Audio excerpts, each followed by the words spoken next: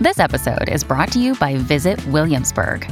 In Williamsburg, Virginia, there's never too much of a good thing. Whether you're a foodie, a golfer, a history buff, a shopaholic, an outdoor enthusiast, or a thrill seeker, you'll find what you came for here and more. So ask yourself, what is it you want? Discover Williamsburg and plan your trip at visitwilliamsburg.com.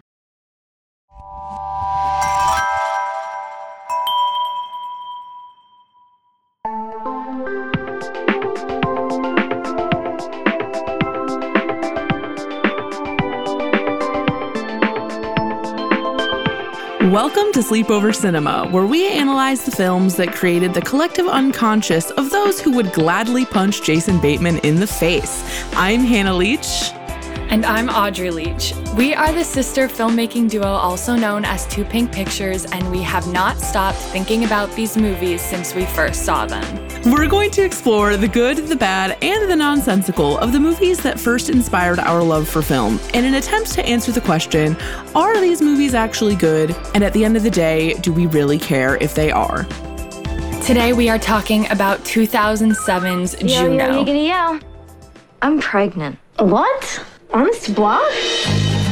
I've taken like 3 pregnancy tests and I am for shiz up the spout. How did you even generate enough pee for 3 pregnancy tests? I'm telling you I'm pregnant and you're acting shockingly cavalier. Is this for real? Yes. Phuket, Thailand.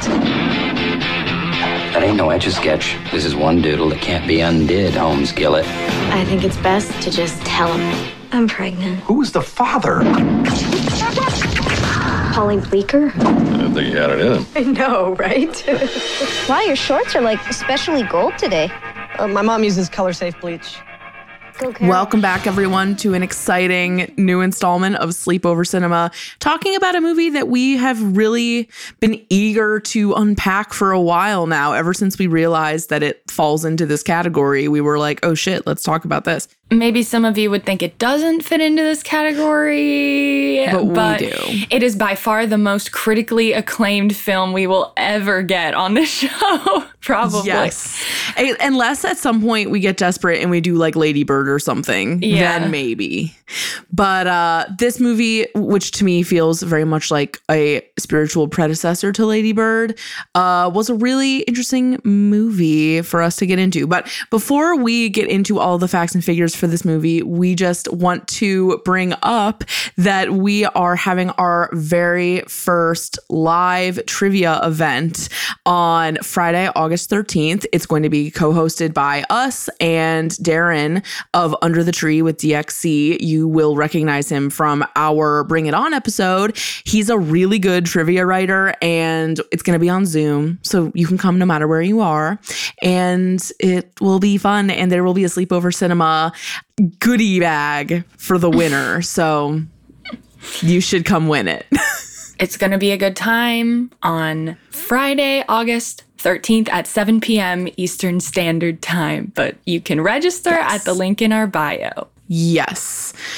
And also, today's a little bit different because I did not do the research for this episode. Audrey did. So she is going to guide us through the facts and figures surrounding this movie. So, Audrey, would you like to take us away? Yes. All right. So Juno was released theatrically on December 5th, 2007 in the US.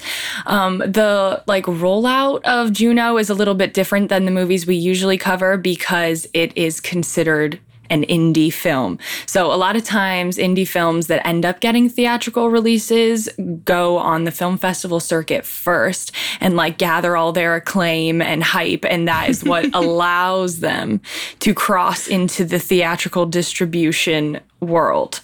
So yes.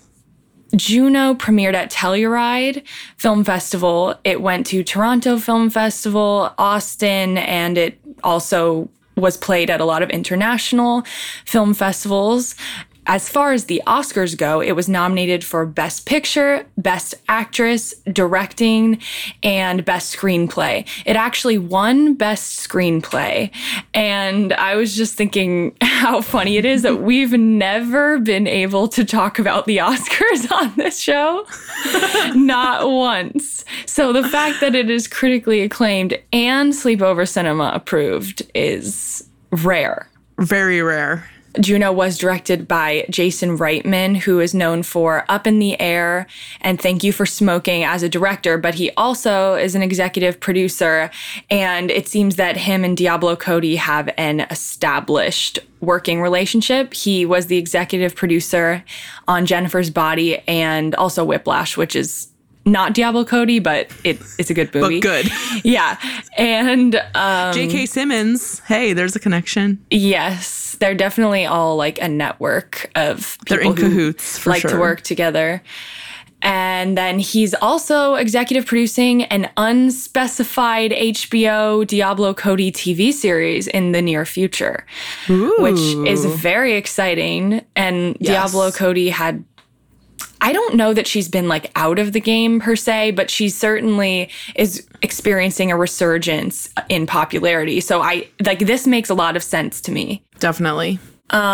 Juno was produced by 10 people, and that is kind of a common thing also for indie films where they have a lot of support from people in the industry, but they don't have a ton of money.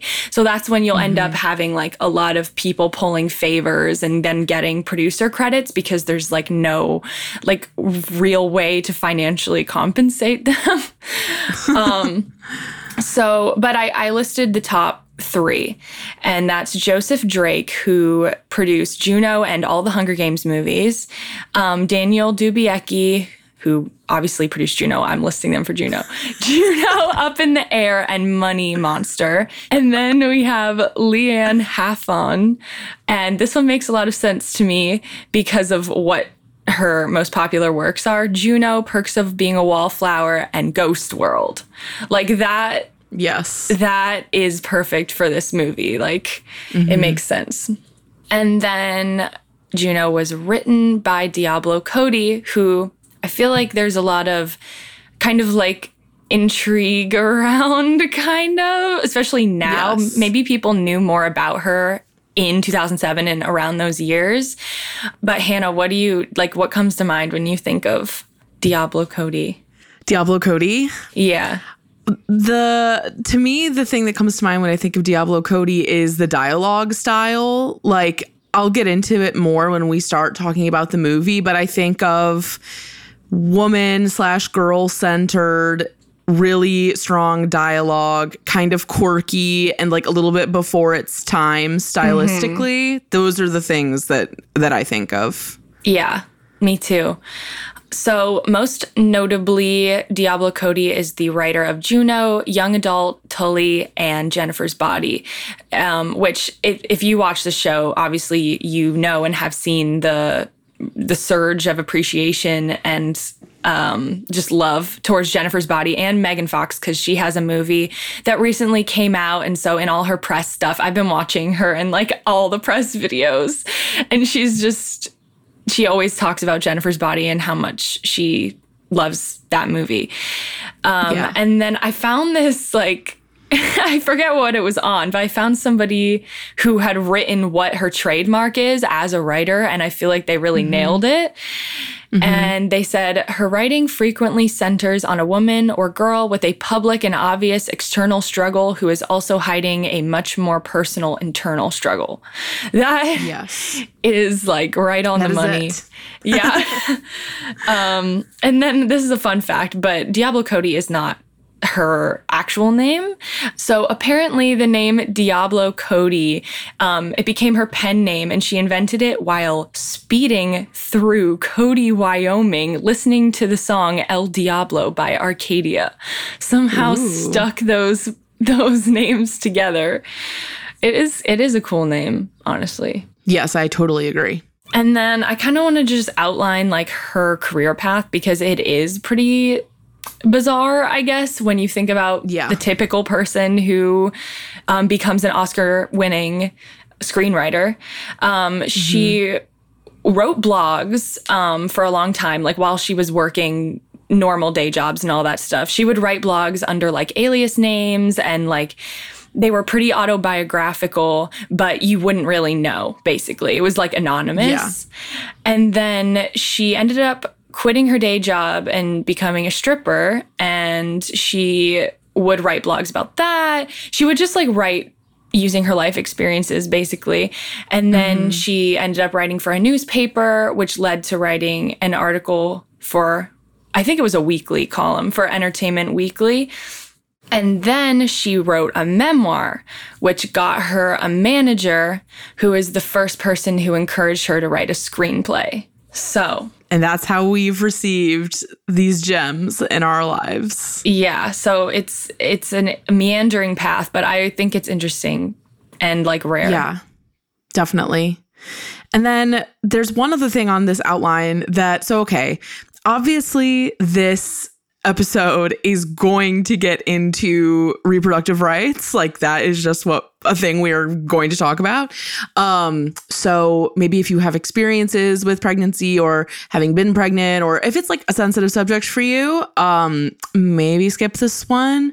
But anyway, specifically, I guess in 2019, after this anti-abortion law dropped, LOL. No, was signed into law in 2019. It was this specific law where abortion was banned past the 6-week mark, which, like, for reference, that means that if your period is 2 weeks late and you haven't figured it out yet, it's too late for you to get an abortion. Like, it's really, really, really, really, really early, and it's very inhumane. It's an inhumane law. And Diablo Cody stated that after that law was signed into, or like ratified or whatever, she regretted writing Juno as it is because the movie has been perceived as an anti-choice film, which I find really interesting, and it kind of struck me in a similar way when I was watching it. But we can get into that more when we are discussing our reactions to the movie. So anyway, just keep in mind, we will be getting into that in this episode. So Audrey, do you want me to read the log lines? Yeah. Okay. So we have a good one. No, like honestly, they're both good. I just didn't know. Okay, well, here's 2 of them. So the first one. When precocious teen Juno MacGuff becomes pregnant, she chooses a failed rock star and his wife to adopt her unborn child. Complications occur when Mark, the prospective father, begins viewing Juno as more than just the mother of his future child, putting both his marriage and the adoption in jeopardy. That's accurate. That is what the movie is about. It's accurate. I will say that one sort of puts like the plot emphasis on Mark a bit more. Whereas this second one, it's much more reductive. But faced with an unplanned pregnancy, an offbeat young woman makes an unusual decision regarding the unborn child. It's not an unusual decision, really. I mean, I guess maybe it is. It kind of is. What's unusual is the whole like, yeah, I'm fine with a closed adoption. Like, it's like the way that Juno goes about it that is unusual. Yeah, I guess so. And just being like physically present in their house all the time. Like, it is unusual. Yeah, I think it's more like an offbeat young woman makes unusual decisions regarding the adoption process. Yeah. Yeah, cool. And then tagline, you gotta read it. It's your thing. So the tagline for Juno is a comedy about growing up, ... and the bumps along the way. Good one. Hilarious. Oh, man. Okay. Audrey, take us through this cast. Okay. Well, this cast is stacked. And I thought an interesting note about this movie, as I mentioned, it was relatively low budget, especially for the actors they were trying to get and did get. So a lot of them ended up taking below their standard rate because they loved the script and they were like, I just want to be a part of it. I don't really care about the payment, especially Jennifer Garner. She was like kind of the lead of that. But I'm just going to get into the cast. I'm going to list them off kind of fast because there's a lot of them. So first we have Elliot Page, who plays Juno, and he is known for Inception, Hard Candy, X-Men, and The Umbrella Academy. We've got Michael Cera, who plays Polly, who is known for Superbad, Scott Pilgrim vs. the World, and Nick and Nora's Bill and Ted's Excellent Adventure. Nick and Nora's Infinite Playlist. Oh my God.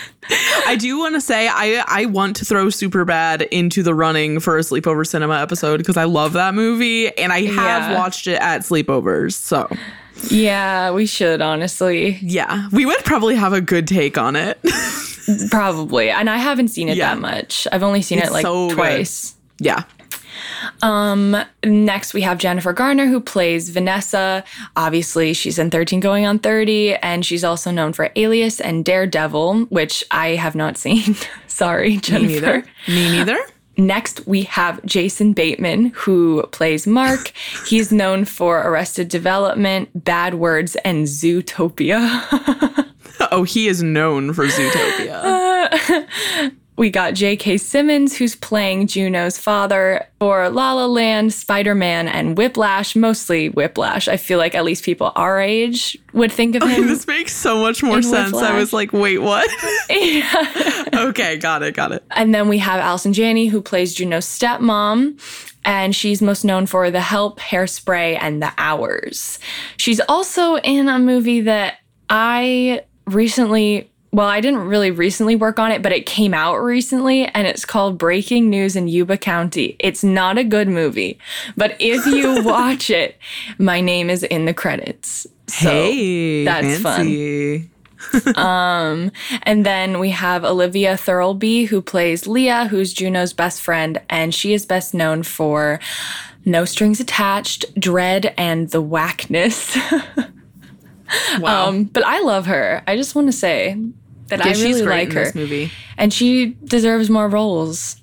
And then I also wanted to note the random Rainn Wilson appearance. He really is very memorable. Yeah, he's good. All right, do you want to do the budget stuff? You do the budget and then I'll do the reviews. Okay. So the budget for Juno was a mere $7,500,000. So pitiful and sad. Just kidding. The box office opening weekend was $413,869, and that's only because it premiered in 7 theaters, and that is also common. Got it. For a film of this type. But good news, the overall worldwide gross is $232,372,681. Wow. So, safe to say it was a hit, and that's incredible. Wow. And Diablo Cody should have gotten like 40 projects from that. I mean, I'm sure she did offers wise. But like probably that kind of success is really rare in this Definitely. particular range. Oh my gosh. Yeah. In this particular lane. Yeah, I mean, this movie made a really, really big cultural impact for certain as well. Like one thing about it that I feel when I was watching it is when we first saw this movie, or when I first saw this movie, I was really struck by the dialogue, and I was like, whoa, no one talks like this. Like, this is so out there. But when I listen to it now, I'm like, oh, this is how people talk. Yeah. And I'm wondering if that's just because I grew up, or if her movies did make that big of an impact on like media in general. I feel like it did make a really big impact, and her kind of like flair sort of bled into other media for the same audience. If that makes sense. So hell yeah. It definitely did. Yeah. So, okay, now into these reviews. So I think that this is the highest critic score we have ever had on a Sleepover Cinema episode. This movie received a 94% critic score on Rotten Tomatoes and is generally praised for its charm. And the critic consensus is as follows. One of the brightest, funniest comedies of the year, Juno's smart script and direction are matched by assured performances and a coming-of-age story with a 21st century twist. Andrew Mail of Empire says, a sharp-edged, sweet-centered, warm-hearted coming-of-age movie that's always just a little bit smarter than you think it is, which is such a classic thing for someone to say. Yeah. Like, it's about a girl and it's about a teenage girl and it's not stupid. Like, can you believe it? Yeah. And then the next one, Matthew Lucas from The Front Row. Whereas most people have seen charm and wit, I saw self-conscious quirkiness and an excessive smugness that I found off-putting. So, okay, I kind of get what he's saying because at the time, I cannot emphasize enough, like, listening to the dialogue, you're like, oh, they they really think they're doing something here. Like, you can kind of get that vibe from it if that's what you're looking for. But I think that it has aged really, really well. So jokes on Matthew Lucas. Yeah. And last but not least, Roger Ebert said it was the best movie of the year. So take it from our king. When he tells you the truth, you have no choice but to ingest it because you know Ebert knows best. So now, with audience score, there was an 88%. Audrey, would you like to detail this a little bit? Yes. So as I scroll through all of the audience reviews, I see the same things over and over and over again, which is like great writing, great cast, a refreshing take on this type of story, you know? And then you'll get like a few one-offs in there. And I found this one, which I felt like it has the energy of like, if Diablo Cody had, because Diablo Cody studied like media and film, like whoever Diablo Cody's peers are that are like mad that she's successful, that's like what I get from this. So this is what they said. My name is Diablo or something. I used to strip. Now I write witty scripts for second-rate actors to be in. Marvel at my ability to write quirky lines for my quirky characters to say. Fall in love with the quirky hamburger phone. Be amazed at all the quirky music choices the movie has to offer you. Remember, I used to strip. Isn't that quirky? God, they're mad. They're so mad. You know what, though? I feel like that is so in the style of, like, the popular misogyny of that time. Like, it's kind of like the precursor to, like, the pick-me girl thing or, like, the not like other girls thing. But I feel like, and I don't want to say, like, I can see it, but, like, I remember what that whole thing was like. And it's kind of like, so I, like, hated Zooey Deschanel in high school and middle school. I literally was thinking of her. I was about to bring up New Girl or something. Yeah, it's kind of like that. And I feel like that sort of, like, girl who's, like, quirky but hot thing has kind of died out. But that was, like, Zooey Deschanel's pocket. Like, that was her whole thing. And I feel like this movie was even more extreme than that.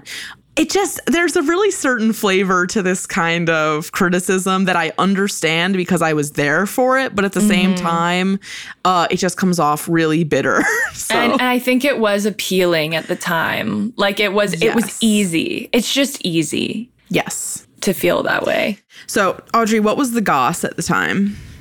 So 2007 is a year absolutely packed with celebrity drama. But I was thinking it can pretty much be summarized as the media exploiting women nonstop. Just over and over and over again. We have the Justin Timberlake, Cameron Diaz split. Sadly, Anna Nicole Smith passed away in 2007. Lindsay Lohan went to rehab. Vanessa Hudgens' nudes were leaked. Britney shaved her head, and Jamie Lynn got pregnant. And these are all within the same year. Wow. And so I feel like at the time, obviously this has been kind of overanalyzed in the past year or so because everyone is into this stuff.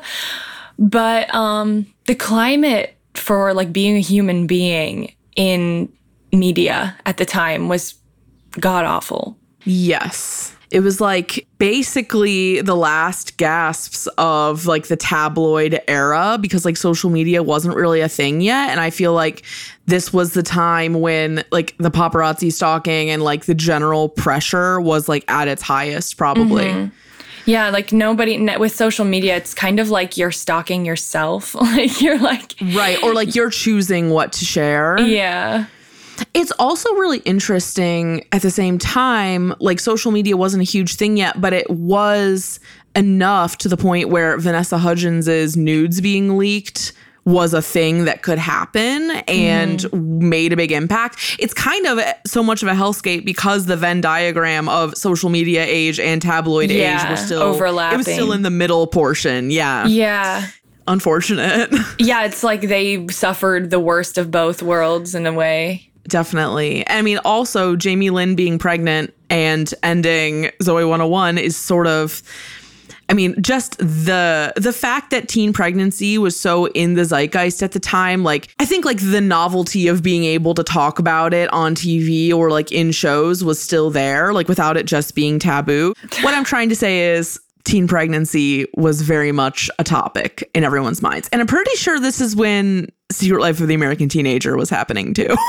Yeah. I think what you're trying to get at is that, like, although Juno could be viewed as like an anti-choice film now, at that time, it was like a refreshing take on this type of storyline. Yes, definitely. Like, she wasn't traumatized. Well, she wasn't like leading with her fear and trauma about being pregnant. Yeah. Which was rare. Yeah. Okay. So Audrey, what do you remember about when you saw this movie the first time? I don't remember anything about when I saw this movie the first time. I don't even know when I saw it for the first time, but I don't think it was... I think I was relatively young. Like, I think I was probably in middle school or something. I mean, it came out in December of 2017, so you would have been halfway through fifth grade when it came out. 2017. Shit, sorry, 2007. You would have been halfway through fifth grade. Yeah. I think maybe I saw it in like 2010 or 2011 or 2012, something like that. Yeah. So this movie came out when I was halfway through seventh grade, and I feel like this movie, along with 500 Days of Summer and like Superbad, sort of fit into like my later sleepover movie category. Like, when I think of this movie, I think of my high school best friend Allie. If you're listening, hello. The soundtrack is so just violently, yeah, it's violent. 2007, like unrelenting slacker folk music. Like, oh my God.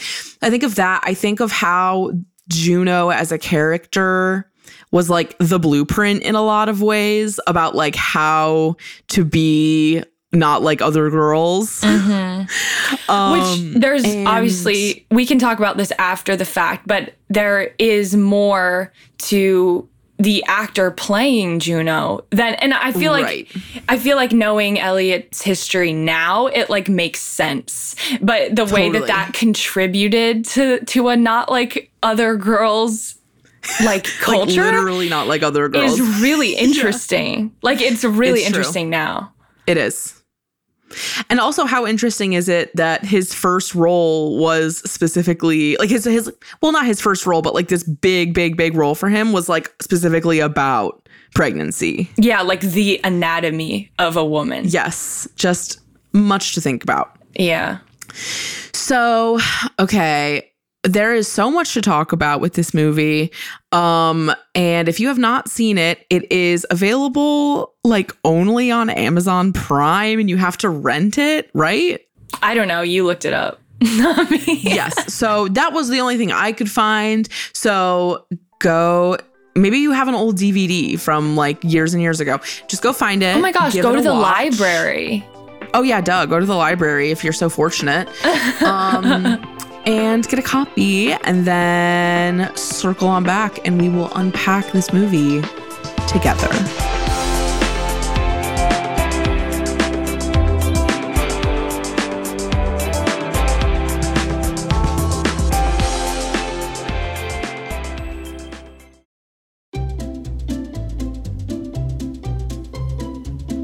Hello, and welcome to Novel Conversations, a podcast about the world's greatest stories. I'm your host, Frank Lavallo, and for each episode of Novel Conversations, I talk to two readers about one book. And together, we summarize the story for you. We introduce you to the characters, we tell you what happens to them, and we read from the book along the way. So if you love hearing a good story, you're in the right place. Our 9th season is coming this fall. Tune in to hear from some of the all-time great authors, Charles Dickens, Jules Verne, F. Scott Fitzgerald, and more. Subscribe to Novel Conversations wherever you listen to podcasts.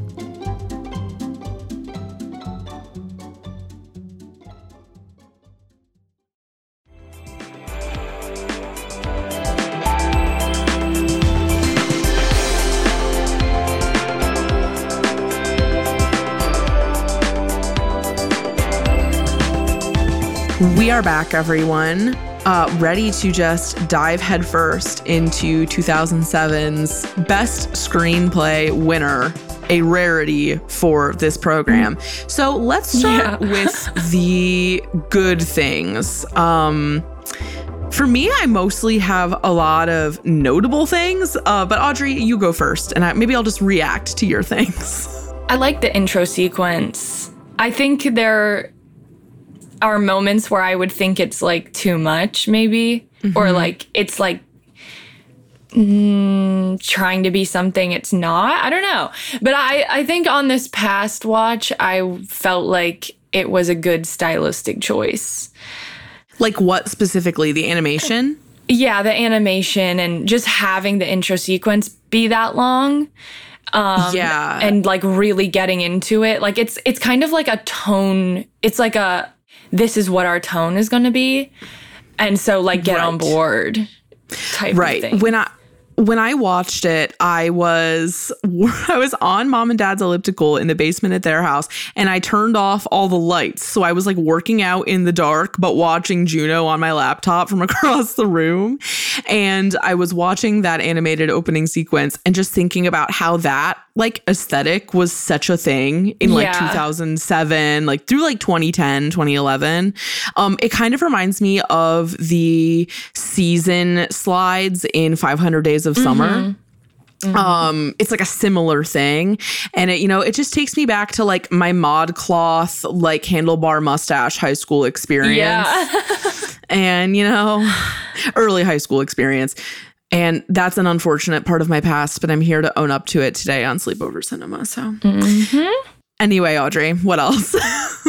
The line when, how Juno's best friend Leah, they're talking about how she loves teachers. Like she has crushes on teachers.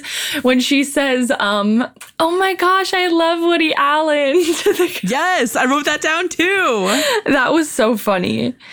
It's so on the nose. But great. It was so on the nose. And like, I think that's why it stuck out to us, is because you aren't expecting the line to be so on the nose, but it works. Right.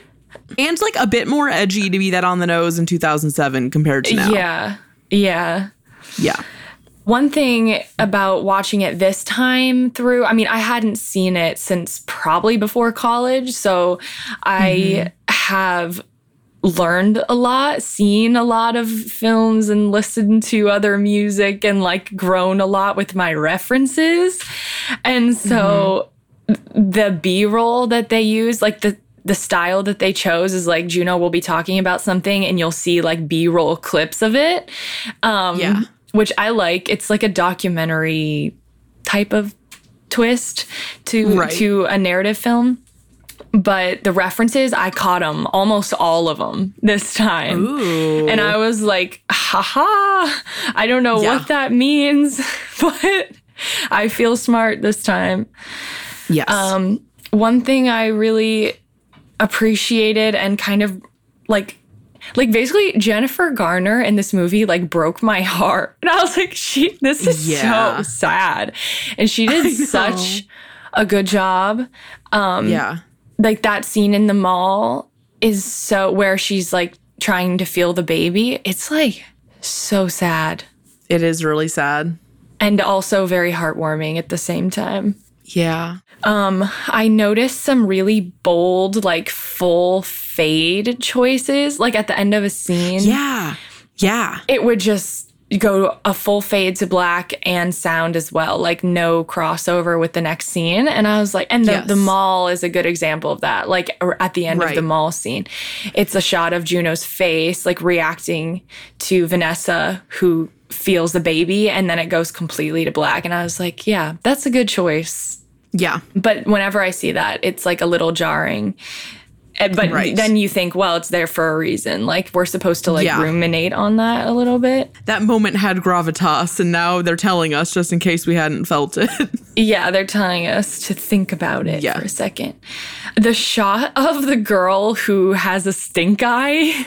Yes. That was so well planted in there. I really... Yeah. It was the kind of like absurdist thing that would be in like Napoleon Dynamite or something. Yes. Oh my God. Wait. So I actually wrote down that I felt like this movie had like, there were some stylistic reverberations of Napoleon Dynamite in the way that this movie was shot. Which makes sense timeline-wise. Totally. And like if I had been an indie filmmaker then, I would have definitely probably tried to go for something in that tone. Yeah. Although then you kind of look a little derivative. That's the only issue with it. Yeah. But like Juno does a good job of channeling that energy without feeling derivative of other movies. Yeah. Right. I cried. Girl, I cried. So when did you cry? I can't even remember now. I think I was like fighting it back. I was fighting for my life watching this movie. Yeah. I think the mall scene might have been one of them. I don't remember. But yeah, it's just generally, it kind of got me. Yeah. Do you have any other good things? That was the end. Okay. Mine were... Oh, okay. Well, so I already said the thing about the dialogue. I feel like the dialogue has aged really, really well, and it struck me as way less quirky as it once was. Mm-hmm. There were just parts of the script that were just so 2007 that just... Like, I could even say it's a bad thing, but to me, because of, we're nostalgic people, it just got me. And one of those things was when Leah and Juno are sitting in the park and they're looking at the penny savers. Yeah. And Juno describes the ideal couple that she wants to take her baby. And she's like, like 35-year-old graphic designer guy with like a cool Asian girlfriend who rocks out on the bass guitar. I was like, no. But also, like, that is so how things were at the time. Like, for some reason, like, Asian girlfriends, like cool Asian girlfriends on bass, like that was such a weird thing that came up all the time. Probably because of Weezer, to be totally honest. Yeah. I think that is why. I was just kind of like, LMAO, I feel like I'm embarrassed. Reading. I was embarrassed. Yeah. There was this book that Allie Miller had, I said her last name, whatever. Again, if she's here, she knows what I'm talking about. But there was this book that she had that was like the guide to being emo or something, but it was like, or like hipsters. And it was like different types of like alternative people with like illustrations and diagrams and stuff. And I'll like find it and link to it in the episode description or something. Cause if you are my age, like 25 and were ever emo at all, you will really appreciate this book.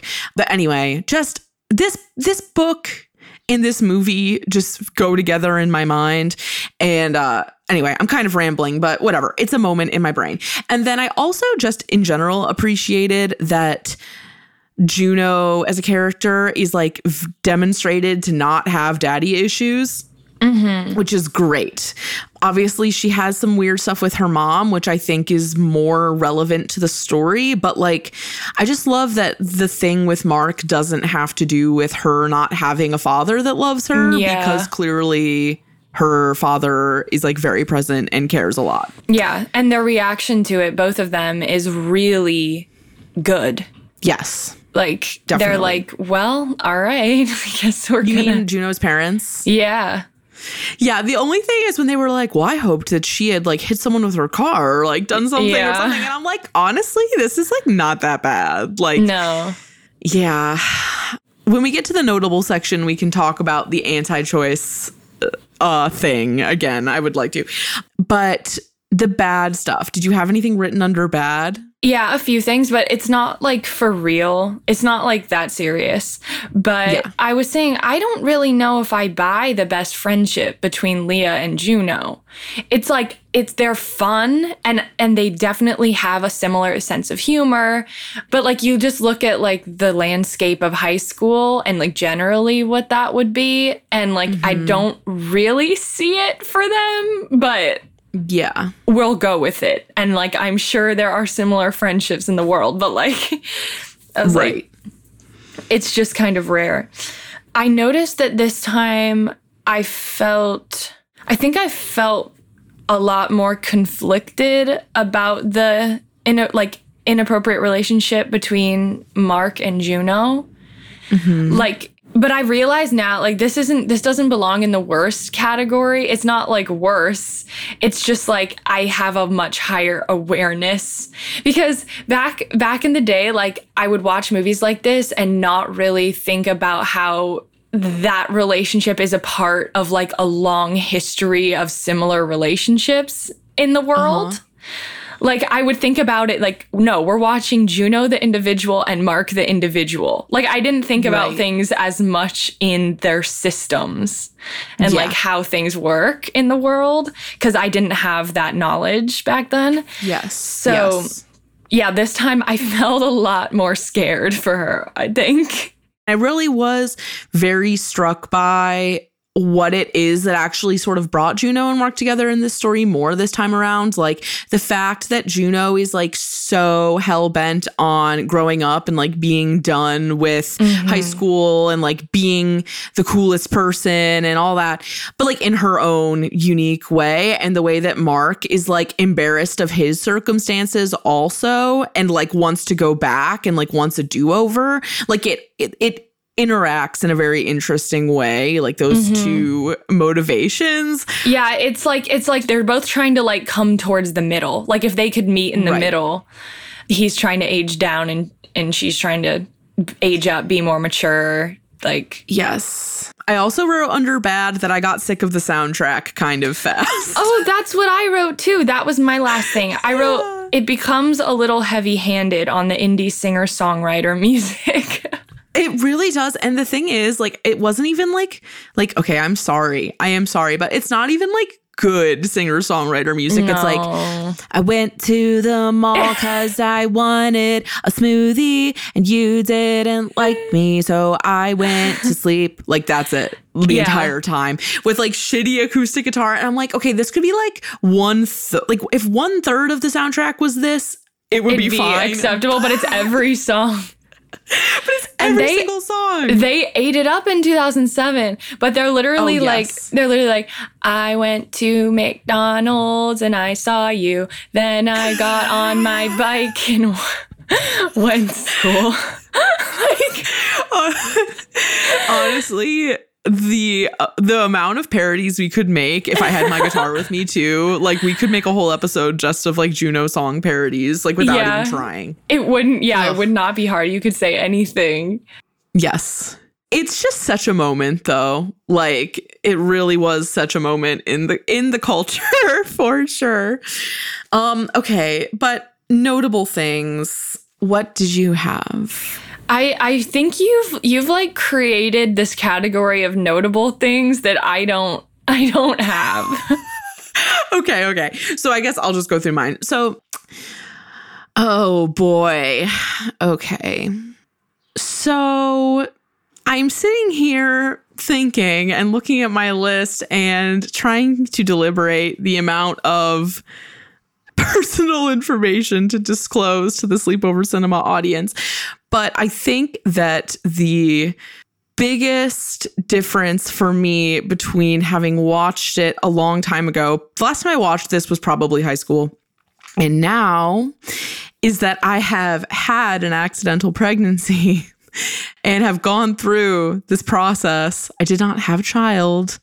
I had an abortion and it was totally fine. It was literally 1000% fine, but it was a kind of messy situation at the very beginning.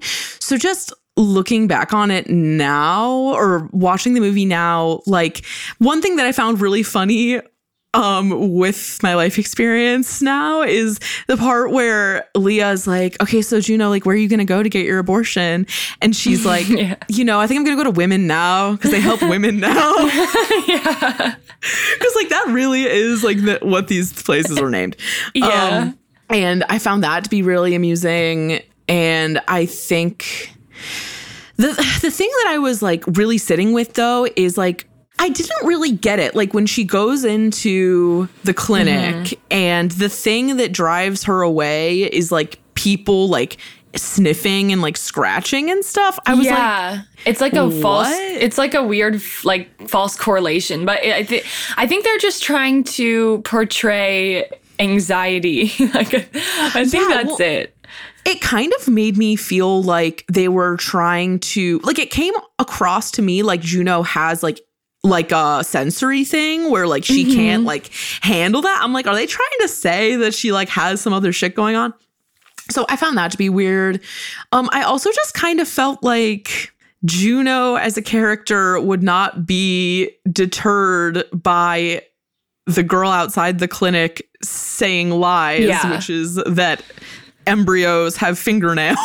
Yeah. Like, I just didn't really buy that would happen. Like, it just seems a bit extreme. And I think, like, to Diablo's point about this being, like, an anti-choice movie, I will say that one thing that really struck me is that, like, they make it seem like just having a baby and giving it up for adoption is, like, a manageable choice for a 16-year-old. Yeah. And, like, it totally can be. It is 100% up to the person who's pregnant. But like, it doesn't impede in her life as much as it realistically would. Yeah. I'm like, how is she, her dad is just letting her do like everything too. Her dad is just like, you can just drive the minivan hours away all the time when you're literally about to burst. Also, the amount, she gets big so fast. Well, they do have the whole like the seasons progression. but because of how much we don't see, she gets big really fast, and then it feels like her mental state hasn't developed the same level that her body has. Like at that point, you would have gone through some shit pregnancy wise, and we don't see anything actually relating to the process of growing a fetus. So, well, you kind of do, like, in, like, the throwing up in Bren's urn thing. And, like, you kind of do with, like, the ultrasound scene, which I do love that scene. Me too. But but, like, not really. Not, like, the daily trials and tribulations. Yeah. I think the anti-choice, like angle is sort of, like, look, like this quirky alternative liberal girl did it. Like, like just have the baby, you know? And it's just at the time, I agree with what we said earlier, that like it was a refreshing take on this sort of story. I think that now it is a little bit different. Reductive. It's a bit reductive, yeah. But at the same time, it's like partly refreshing that they're not leading with trauma, but it's just naive. It's also like inaccurate, but it's also like, God forbid, like this is a thing that happens to people all the time. Like I'm a perfect example. Like this sort of thing happens all the time, and for some people it's a big deal, for some people it's not a big deal. And I think the fact that it is a thing that happens to Juno, but at the end of the story, she's happy, it's okay, and she's kind of like chosen to embrace her childhood by being with Polly and like not trying to rush through things. I find that to be nice still. I think that still holds up by her not being like ruined by what happened to her. I also just another thing that made me feel like Juno wouldn't have had this baby is when she's talking about how choosing to have the baby, and she's like, yeah, maybe they'll all canonize me for being so selfless that I like had this baby. But the thing is, it's kind of it is like re-emphasizing the stigma by being like, it's selfish to have an abortion. Like that is sort of like the implication beneath it. Which it's not. It's literally just your choice in life. But it was 2007. It's fine. We don't need to beat the shit out of it. Those stigmas are obviously still extremely present. So like the fact that you can literally be somebody who's pregnant who knows that they want to have an abortion and goes and gets one and still have all those like stigmatized thoughts in your mind, or, you know, like you can be prejudiced against yourself. Yes, you totally can. That is absolutely true. There's like layers and layers and layers to all of this. And it's something that I'm even still sort of encountering challenges with. Like I've been volunteering with Pro-Choice NARAL Ohio. And even in the work we do there, I'm on the Digital Organizing Council. Sometimes like they'll like, obviously on this team, we're very, very, very pro-choice. And even sometimes for me, like stuff will kind of hit like a sensitive spot or I'll just discover like new pockets of stigma that I've internalized that I like didn't even realize were there. And it's a deep well of shit. So yeah.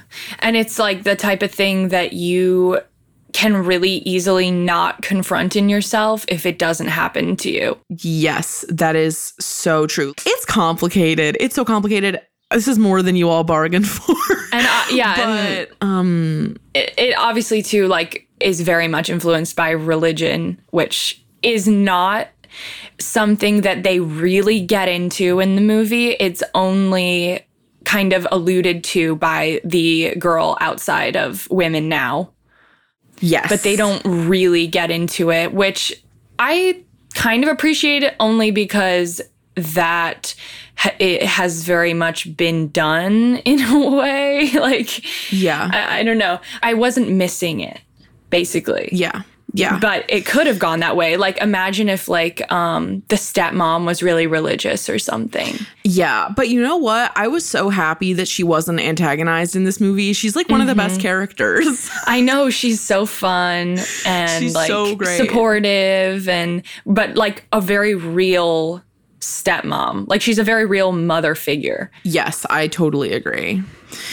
I have, like, a kind of, like, statement for the conclusion, but before we do that, what about problematic things? Do you have any? I mean, when you're dealing with like a self-aware movie that is the central themes are, you know, controversial topics or like taboo things, if they're handled well, you know, generally speaking, it's not going to be perceived as problematic. Like, what's going on is problematic, but the way that it was handled in the movie was fair. I think it was fair. And generally speaking, I think it's aged well, other than the fact that watching it now, it can be perceived as anti-choice. But I think that mostly people who would come away with that would not really be thinking about the climate of when it was released. But, you know, you can still stand by that. Like, I'm sure there were people in 2007 who thought the same thing, obviously. Yeah. So definitely. My only nitpicky problematic thing is that I hated that she shat on Polly's mom for being fat. Oh, yeah. I was like, why are we she was like needlessly brutalizing. Yeah, she was like, Mrs. Bleecker was probably really pretty at some point, but now she's just like a fat Muppet or something like that. And like a Lord of the Rings character or something. Oh, yeah. It was like The Hobbit or something. Yeah. I was like, what if you just said that she was a bitch or like, not a bitch, but like, what if she was just mean? Like, what if you just had like a bad experience with her? Like, it didn't need to be about her physicality. Yeah, totally. So that was really all I had with problematic, but kind of like the thing that, so, you cried watching this movie, right? Mm-hmm. Did you cry at the end? I don't think so. It's weird. I like already forget when I cried. That's because I cry a lot. I also cry a lot, but I don't really cry in movies that much. Yeah. And I cried when she had the baby. I am not speaking for all people who have had abortions. in this moment. But just from my own lived experience, like just a little bit of background, I found out I was pregnant with an IUD in. So that is not how it's supposed to work. No. But that is how it happened. And I was in Florida with my family at the time, but Audrey was not there. No. It was my parents and me and Josh, who's my boyfriend. And it was like really into us dating, or really early into us dating. Found out I was pregnant, had to go, because when you get pregnant with an IUD in, everyone's like, you gotta call in for reinforcements. It could be an ectopic pregnancy. Like your uterus could explode at any minute, or like your fallopian tubes.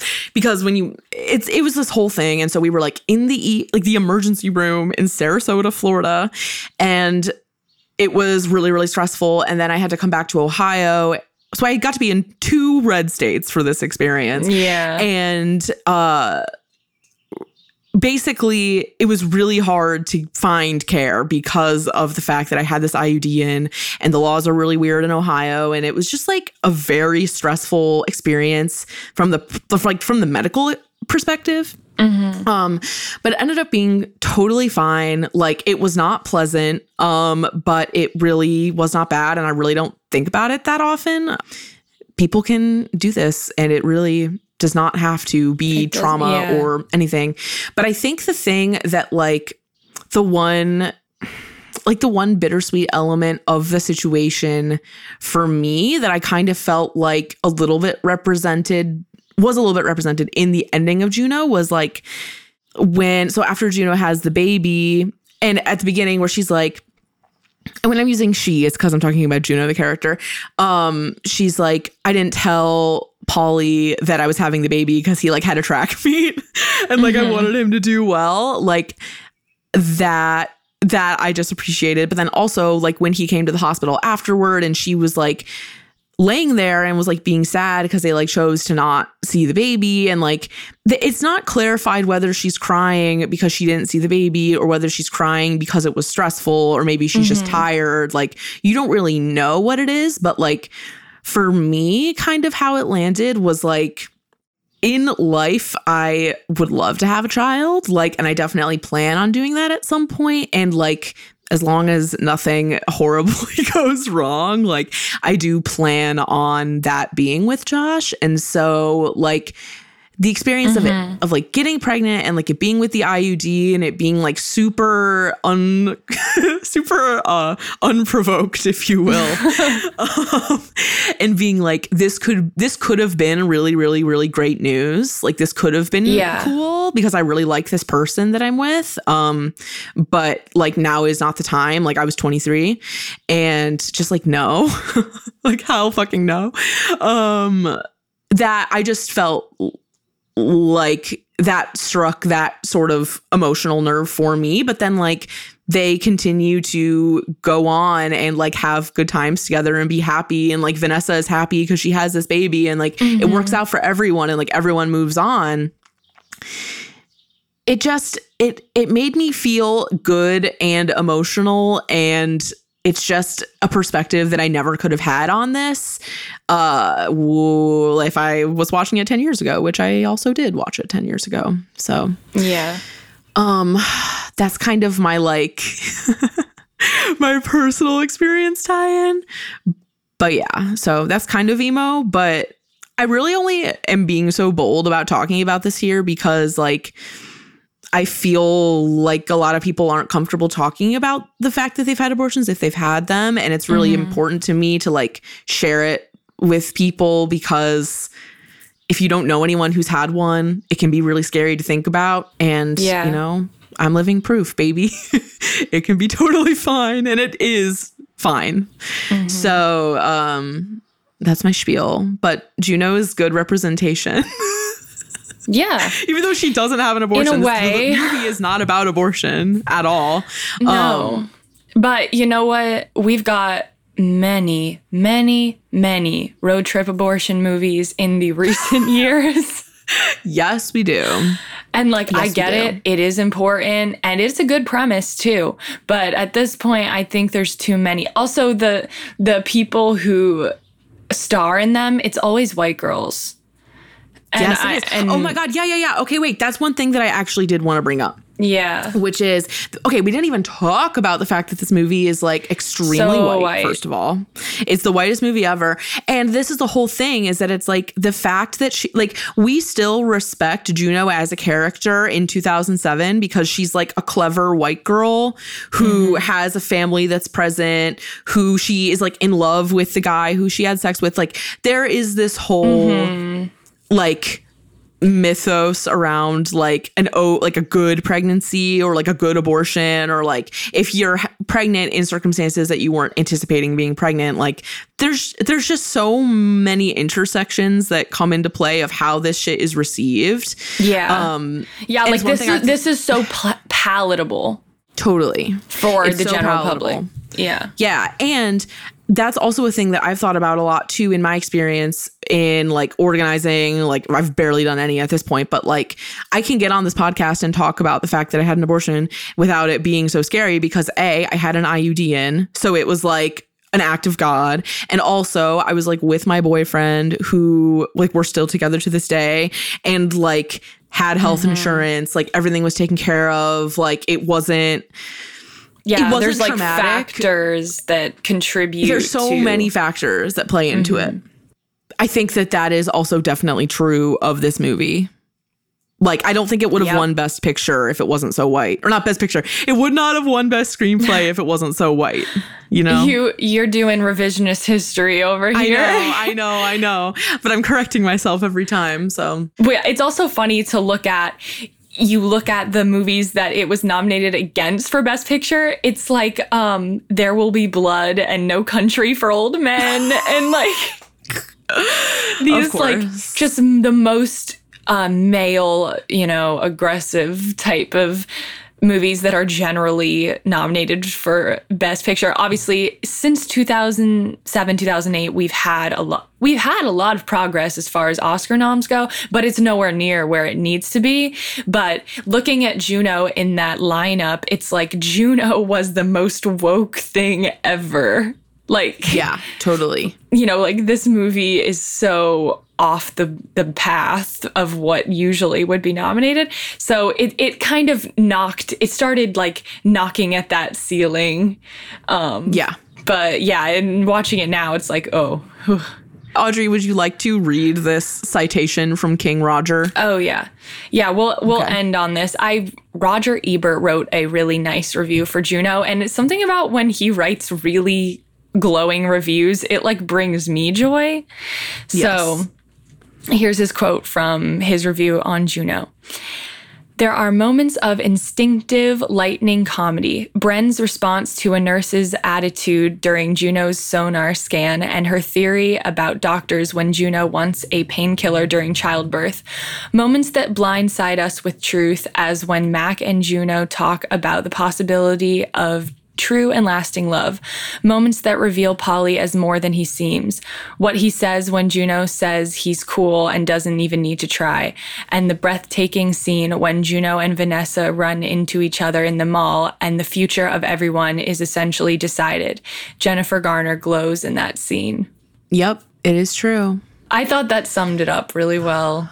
So are we in agreement that this movie is still good and worthwhile? Yeah.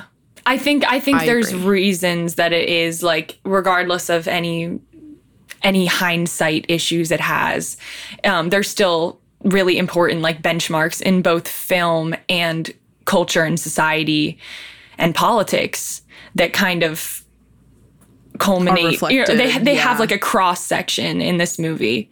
So yes, I agree. I hope that this movie is in like the National Archive or whatever. I feel like it does do so much about communicating the time period, and it fits into the canon of like weird pregnancy movies very nicely. And also just like a great piece of art in many ways, and especially for reflecting on the career of Elliot Page, who's so talented.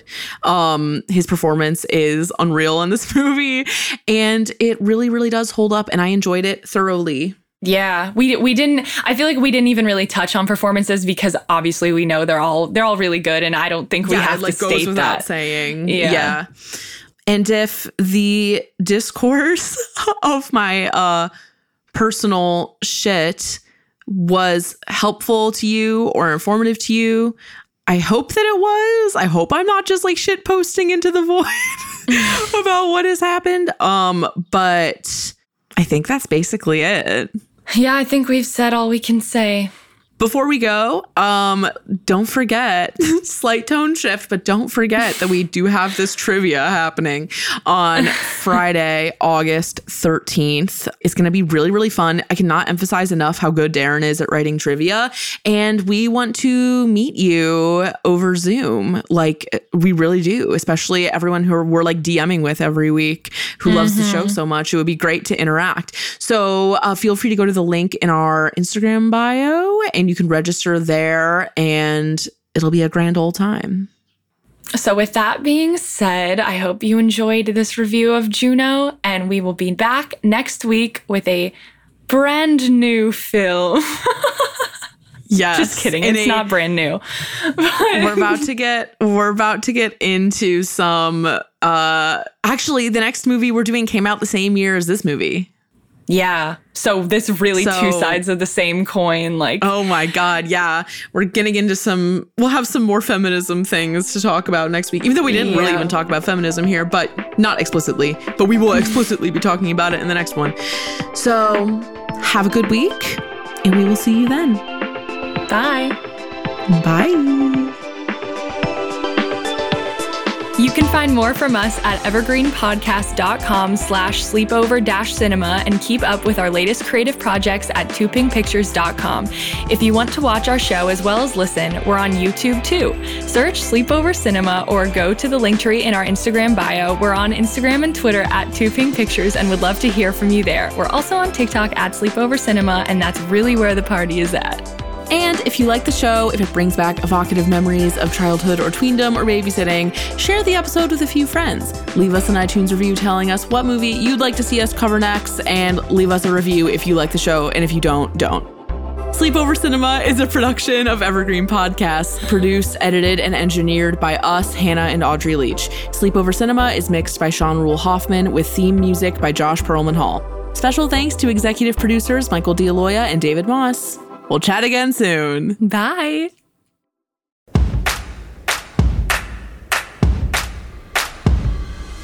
We are gathered here today to give you permission to plan the wedding that you want. I'm Jessica Bishop. And I'm Sari Wienerman. And we're the hosts of the Bouquet Toss podcast. Today's couples have to juggle so many things, from family expectations to outdated traditions and what's currently trending. So to make it easier, we're going deep to figure out why we do weddings the way that we do, so you can decide what to keep and what to toss from your wedding day plans. You are cordially invited to subscribe to the Bouquet Toss wherever you get your podcasts or at evergreenpodcast.com. By the power vested in us, we pronounce you free to plan your day your way. This podcast was produced with the support of the Ohio Motion Picture Tax Credit and in partnership with the Ohio Development Services Agency.